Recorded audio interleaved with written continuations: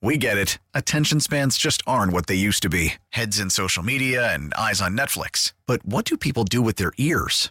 Well, for one, they're listening to audio. Americans spend 4.4 hours with audio every day. Oh, and you want the proof? Well, you just sat through this ad that's now approaching 30 seconds. What could you say to a potential customer in 30 seconds? Let Odyssey put together a media plan tailor-made for your unique marketing needs. Advertise with Odyssey. Visit ads.odyssey.com. Hello, it's Josh Vernier, 610 Sports Radio's Royals Insider. Thanks for downloading or clicking play or whatever else you did to listen to my interview with Royals General Manager Dayton Moore, getting ready to barrel towards 20 years at the helm of the Kansas City Royals with a World Series ring and a pair of pennants currently in his office.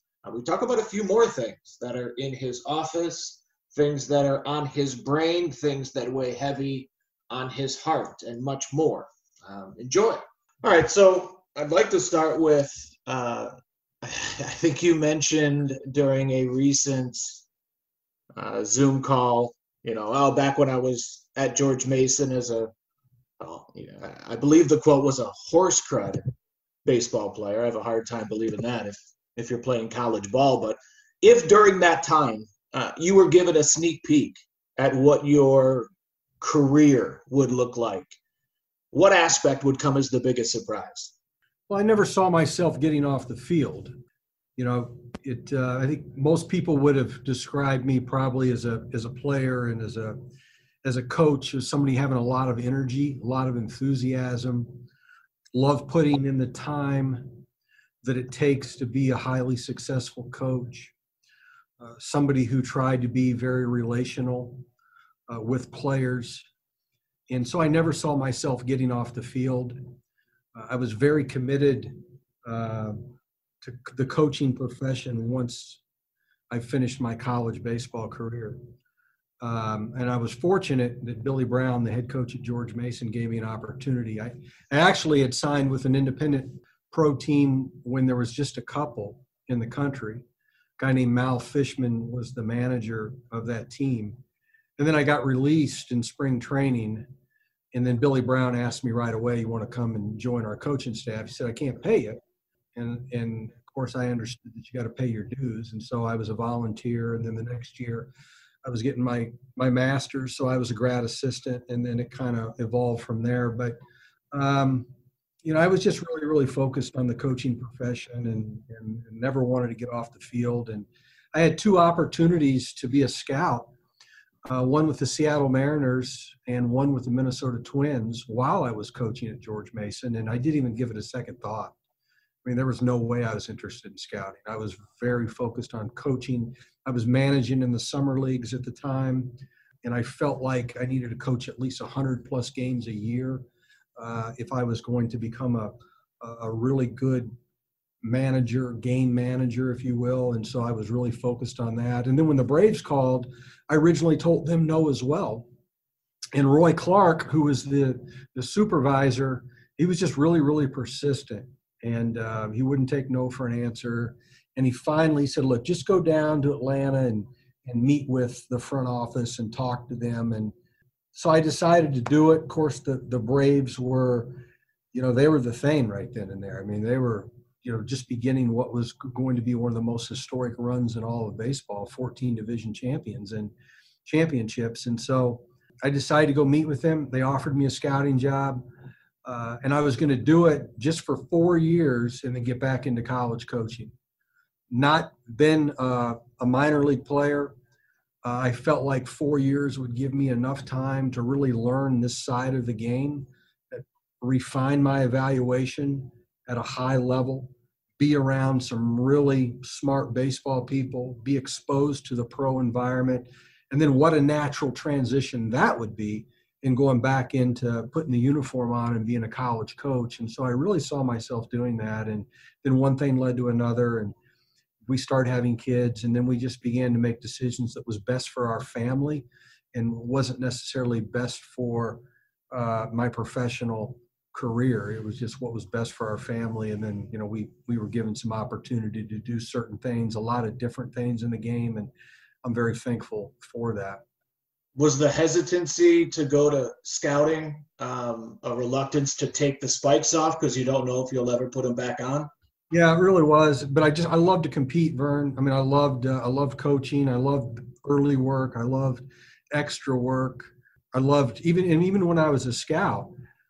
I mean, I probably ran more tryout camps than probably every scout in my territory combined. I mean, I was running camps all the time to the point where I was really starting to frustrate and anger some of my colleagues because, they felt that, I shouldn't be running all these tryout camps because of whatever reason. I still can't figure out. But, I made some probably enemies along the way. Every Sunday afternoon, I'd run a tryout camp in my territory. This was prior to the draft because I wanted to give every kid an opportunity to be seen by the Atlanta Braves. And then after the draft, when I had my pro coverage, I'd run tryout camps during the day in that region, wherever I was, whether I was in Wilmington, Delaware, or I was in Charleston, West Virginia, or I was in Harrisburg, PA, doing pro coverage. I'd run tryout camps in that area during the day, during the morning, about 100-mile radius, if you will. Just continue to work guys out, have tryout camps, give kids a chance to play. But it was enjoyable for me because I got to throw BP and I got to hit fungos and get on the field and interact with players. In fact, when I was with the Braves, I ran all the pre-draft workouts till the last day I was with the Braves. I mean, I ran the workout, and so it was very enjoyable for me.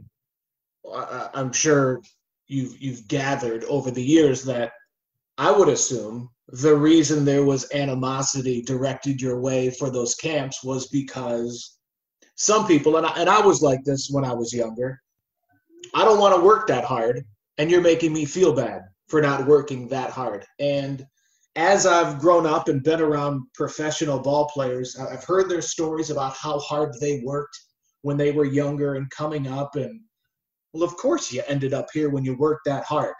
Sounds similar with your careers, man. That work ethic has been unyielding throughout. Where does that come from?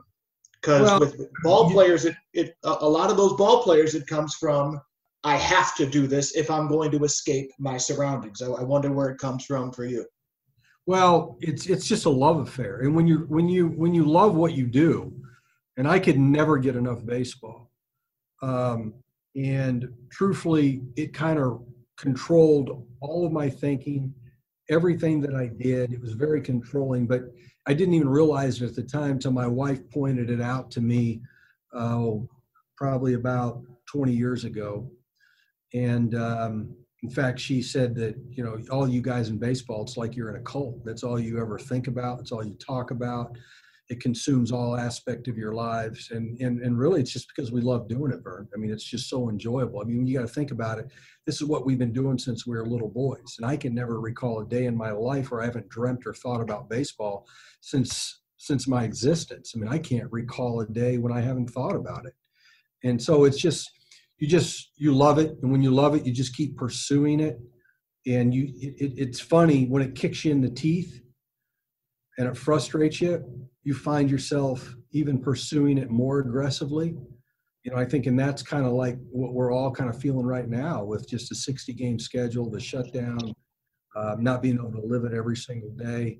And so it just kind of creates more energy, makes the flame burn a little bit brighter, if you will, to motivate us to continue to pursue the game. But it's never been work, Vern. It's never been work. It's just something we love to do.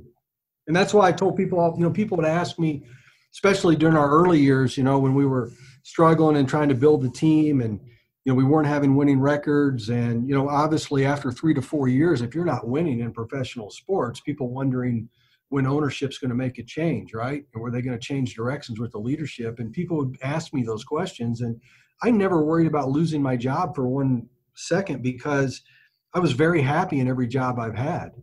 I mean, as long as I was in baseball, I was happy. I really loved being a volunteer coach. I loved being an area scouting supervisor. I loved coaching young kids. And so as long as I'm in the game, I'm going to enjoy it. It's interesting that you say that, because to a certain extent I can relate in that I get asked, or I used to get asked a lot, what do you want to do? Where do you want to go? And man, just keep me around the game. And it sounded, or I felt as if I was saying, man, I don't have much drive, where it was the opposite. I would do anything to stay around the game. So the aspirational aspects of your career, when offered those scouting jobs in Major League Baseball, when your mindset is, I'll do anything to stay in the game, why wasn't that the obvious choice when that was first offered? Well, I think, because I was just really focused on coaching. Not that I had any disdain for, being a scout, or didn't think that would be fun or interesting. But, when you're so caught up and involved with what you're doing, you really are day to day. You're not thinking a whole lot into the future. You're thinking about, how can I get the most out of today? How can we win the day? How can we make our players better today? How can I improve as a coach today? And I'm not really concerned about, what's going to happen long term, because you've just got to be so laser focused, as we all know, and committed to the fundamentals and just getting better each and every day. And so that's where the focus. So you don't even think about another profession, or another role in baseball. You're just so focused. My father always told me, he said, son, work every job like it's the last one you'll ever have. And then he would say, and chances are it won't be. But if you commit to your job like you're going to do it for your entire life, and you just be the absolute best you can be at whatever that job description says, perfect that job description, whatever you have, you'll probably earn more opportunity. But you got to be really, really focused on making sure you're the absolute best at what you're asked to do. So do you think your job title is more a reflection of your drive and work ethic, more so than your dreams being fulfilled? Well, I think that, any measure of success that I've had, I have to give a lot of credit to my mentors, people who have helped me along the way, people who have spoken truth into my life. I've recognized who the important people are to listen to, who's earned the right to speak truth into my life, if you will. And of course, my wife, Mary Ann, has been a great encourager along the way. She's understood the time commitment it takes in this profession. She's been very supportive. She's extremely positive about things. The one thing I say about Mary Ann all the time is, she acts like she loves baseball, but she just kind of likes it. I mean, she likes it, but she acts like she loves it, right? And I think that that's one of the reasons that it's worked so well. But you've got to have really good mentors, people that are opening up doors, people that believe in you. And then once you get an opportunity, you've got to make sure that you capitalize on that and bring value every single day. And once you get in a leadership position, if you want the privilege to continue to lead, you really do have to put others first. You have to develop trust. It's one relationship at a time. People have to know that you are going to be there for them, pick them up when they're down. And really, that's the only way you're going to motivate people to want to work for you, is you stand up for them. And you always speak the truth in a positive and constructive way. Words written and spoken should be meant to encourage others and to be positive. Speak the truth. But to get the privilege to lead, the way you earn that each day is you truly have to go to work and put others first and try to open up opportunities for them to reach their goal and reach their ceiling. And so I had people that in my life that did that for me, and we're trying to do that for others. I've been around a lot of organizations that present a mission statement or a moral compass, and then behind the closed doors, they don't necessarily always follow that compass. It certainly, from what I've garnered, seems as if the Royals organization stays true to its mission statement and to their morals. But I wonder professionally, I don't know if you're always going to get exposed if you don't do the right things as far as a baseball organization. Do you remember the last time you were tempted, or has that been easier to avoid in your position? Well, the one thing we've always tried to do is put ourselves in the other organization's shoes, in the other general manager's chair. We never wanted to trade a player who was not in good health, good mental state. And what I mean by that is, perhaps a player's dealing with something off the field that could potentially disrupt their level of focus and concentration on the field. Perhaps they're going through a divorce. Perhaps they have a family member who is sick or dying, or a child who is not doing well. We're going to share that with the other team. We're going to say, hey, look, he's going through a very difficult time. I don't know if this will affect him or not, but you need to be aware of this. This player has had some experiences with some elbow discomfort. The trainers don't think it's a big deal, but I want you to be aware of that. Or if, there's something in the player's medical that can be hidden, because as you know, Vern, these guys are all dealing with something. It would be easy to move a player who is not 100% healthy. But if the player goes over there and breaks down and doesn't perform well, that's going to affect that general manager's job status, which in turn is going to affect all the employees in that organization. And at the end of the day, you want to make sure that you are trading players that you believe will help the other organization be very, very successful, because that general manager, his staff, his employees, their livelihoods are at stake. And then you have a fan base who is expected that you're trying to motivate to follow your team and to grow the game in your culture, your city, your fan base. And so we don't want to do any harm to the game. And to me, I think that is doing harm to the game if you're trading a player that you don't believe will live up to expectations with the other organization. Do you think someone can reach your job title in this game without abiding by those rules? Oh yeah. I think if you really put your mind to something and you'll do whatever it takes to get there, you're gonna get pretty high, and you may end up getting there. Now, I don't know if you'll stay for long. I think you'll get exposed eventually. And when you do win, it'll be a shallow victory because there won't be a lot of people celebrating with you if you didn't do it the right way. But there's no doubt in my mind, we see it every single day.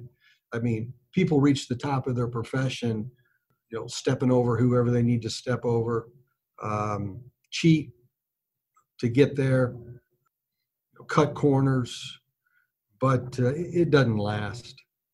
It won't last. Speaking of reaching the heights of your profession, I remember in New York in 2015, it was just such a crazy celebration afterward. And I walked through the tunnel coming out to the field and saw you in the dugout, sitting at the far end of the dugout, almost by yourself. What was going through your mind at that time? Honestly, just a lot of relief and a lot of joy for Mr. Glass, a lot of joy for our fan base, a lot of joy for the families of our employees, appreciation for our players, appreciation for Ned Yost and the coaching staff. Just a very peaceful feeling, if you will. Vern, I didn't really feel a lot of excitement or overwhelming excitement until we were at the parade. And I don't know what to expect. I didn't know what to expect. I mean, somebody said, I remember listening to the radio, and Mayor James said they expect about 250,000 people. And then I found out there was maybe 800,000 people in attendance. And it was very overwhelming.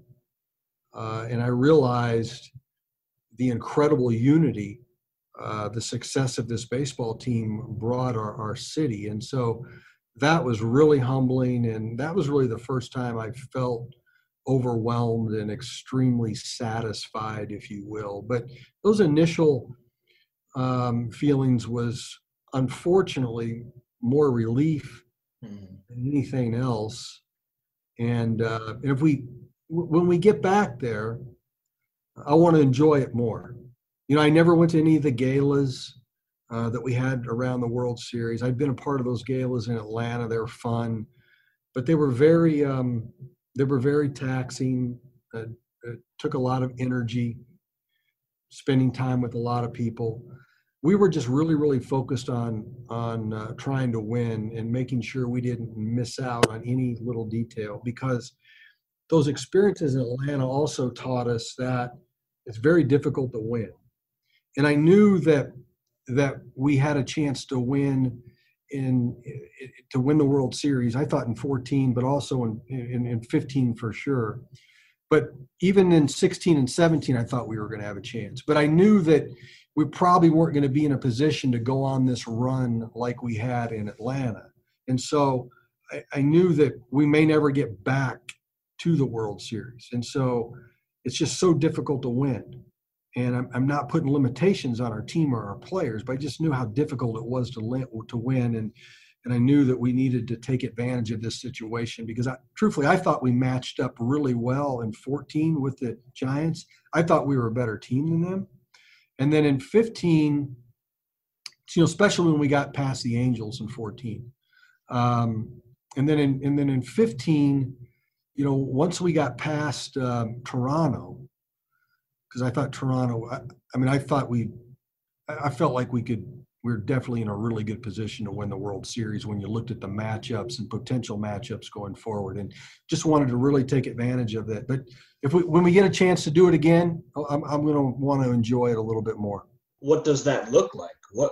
Because it's such a strange profession that you and even the athletes have chosen to where, you watch this Michael Jordan 30 for 30 documentary, he wins his 5th title, and, there's not much joy. It's about even LeBron today. It's not about what he just did. It's about doing it again, to where you use the word relief.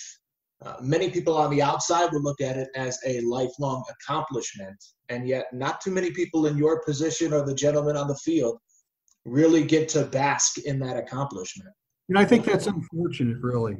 Yeah. I really do. And so hopefully we get that opportunity again. I want to do better. I want to enjoy it more. I want to share it with more people. Like I said, Vern, I had no idea of how our playoff journey, our World Series journey was uniting our city. I really had no feel for how important that was for many families until after the fact. And, I'm embarrassed to admit that. I wish I would have understood that a little bit more. But again, we were just so caught up into trying to win and do something special and something that hadn't been done in this market, in this modern era of baseball, win a World Series. And then, of course, we hadn't been to the World Series in 29 years here in Kansas City. You say you don't realize it, but I wonder, because I could understand, and I remember an interview George did with Bob Costas where he gets choked up when he talks about the parade after 85, and you see the impact that it makes. I guess it kind of surprises me to hear you say that, because to me, you've always been the kind of baseball man that I think appreciates walking around the concourse and seeing a father and son. I do. Yeah, no, I agree. I remember Ryan Lefevre sent me a text one of the playoff games, and he says, I hope you get a chance to just go sit in the front row and look around, the stadium. And I took him up on it. And, it was an opportunity to pause and appreciate everything. And so, but, I guess the higher point in what I was saying was you want to just stop and just kind of smell the roses a little bit more the next time along the way, really appreciate it. A little more in depth. One of your keys to organizational harmony is remain calm in the eye of the storm. You remember your first storm? In life? Whichever route you want to go, whichever one you're most comfortable talking I about. remember, I mean, my first storm in life was, when my father passed away, and I was in my early 20s, and just starting to develop, I think, a relationship with him that was going to be man to man. And so I miss that. I still crave that to this day. But I remember, and he worked really, he was a hard worker. He was an airline mechanic.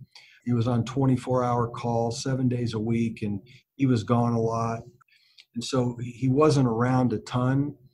And then when he passed away, my mother, she went to work 40 hours a week at a cable company, and then 4 days a week at Kmart, once 3 nights, and then on Saturdays. And so, I just remember the financial struggles that she had dealt with, obviously, and so we began to do everything we could to try to help her, and so that was probably the first. Well, it was the first storm that I'd been through, and so many people have been through a lot worse. And but I realized at that point in time that nothing's for granted. You take nothing for granted. Nothing's guaranteed to any of us. So I developed an urgency to really commit and try to do my absolute best every single day, no matter how I feel. And the work ethic, the dedication that you have today all stems back to watching your mom work like that. Oh, yeah. There's no doubt. Speaking of storms, what did you learn from the storm that was the passing of Giordano? We could see that. We could see that coming. Nobody can predict somebody's last day on this earth, of course. But of course, Renee and I grew up with Giordano in this organization, and others as well. But Renee and I were, as far as the front office, probably the closest to him. And we could just see his behavior patterns changing, especially when he was given the big contract. If I could do it all over again before we gave him that contract, I would have demanded that he move to Kansas City or moved close to Renee in Florida. He would have had to do one or the other if we could do it all over again. But, we trusted him. We trusted, I think, our processes a little bit too much. Our support system that would come alongside of him. And then, it kind of got away from us a little bit. And, I remember the last day of the season. So we called him in and to Ned's office. And I told him, I said, look, Giordano, I said, I'm concerned about you. And I said, I love you. And I want you to come live at my house this off season. And he said, no, I don't want to do that. And I said, well, how about Renee? Why don't you go live with Renee? Just go live with, Renee's house. And he didn't want to do that either. He said, but I'm going to move to the Capitol. I'm going to work out every day. I'm going to be more committed. I'm going to get some counseling that we had set up and helped him with. And he was doing really good. He really was. And I'm not saying that, he got in a car accident, obviously, late at night. The toxicology report still has not been made public, so I don't want to comment on that. But it was reckless behavior that ultimately, got him kicked off the planet. And are you at peace with that and your role? You don't look back and kick yourself because you're just one person. I do think about it. In fact, I got a picture of Giordano right here in my office. I've got a picture that I keep of side by side of Giordano in the parade here in 2015, and then right beside that I have a picture of him in the back of a pickup truck, and it's this casket, and there's a parade following him to the burial site, the cemetery. And, it's a reminder of how the brevity of life, how short it is. Scripture tells us that life is a vapor, and none of us are guaranteed tomorrow. And that's a reminder of that. And it's also a reminder for me, Vern, that we got to keep fighting for our kids, fighting for our marriages, fighting for our children, because the culture in the world is coming for them. And, they're going to be tempted to do a lot of things, just like we all are, just like I was, and continue to be. And so we got to continue to fight for our players and fight for our families if we're going to be successful. Dayton, final thing. When you do get to that back nine, when that arrives, I wonder, and it seems to me a trait of great leaders, which I am not one, but I do like learning.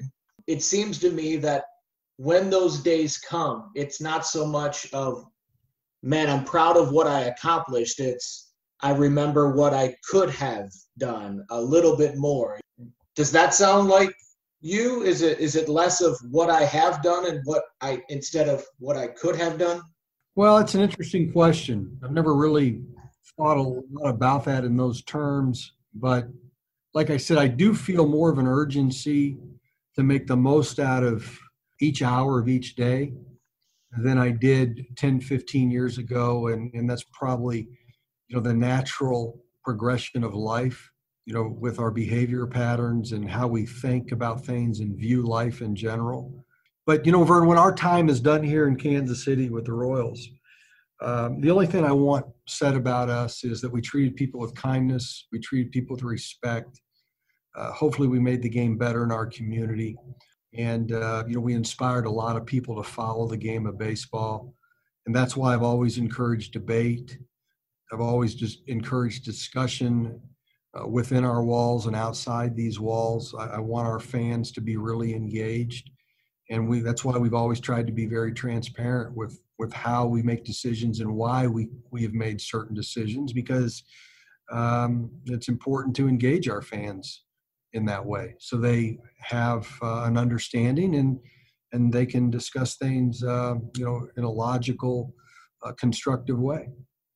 Well, Dayton, I appreciate the time. I was always told early on in my career, you're not supposed to, trust the organizations and the people that you're covering. We got to have a wall up, but it's been a pleasure being around and watching the way that this organization runs, and I look forward to continuing doing that, hopefully in Surprise, Arizona soon.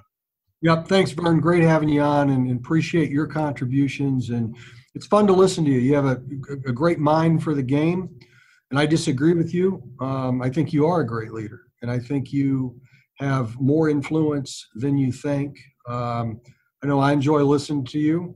I enjoy your feedback. I enjoy your insight to the game. How players think. And you have an understanding of the game, and don't lose sight of that, because your influence is very important and it is felt. Very nice of you to say, Dayton. Thanks for the time today. Okay, Vern. Thank you. Baseball is back, and so is MLB.tv. Watch every out-of-market regular season game on your favorite streaming devices, anywhere, anytime, all season long. Follow the action live or on demand. Track 4 games at once with multi-view mode and catch up with in-game highlights. Plus, original programs, minor league broadcasts, and local pre- and post-game shows. Go to MLB.tv to start your free trial today. Blackout and other restrictions apply. Major League Baseball trademarks used with permission.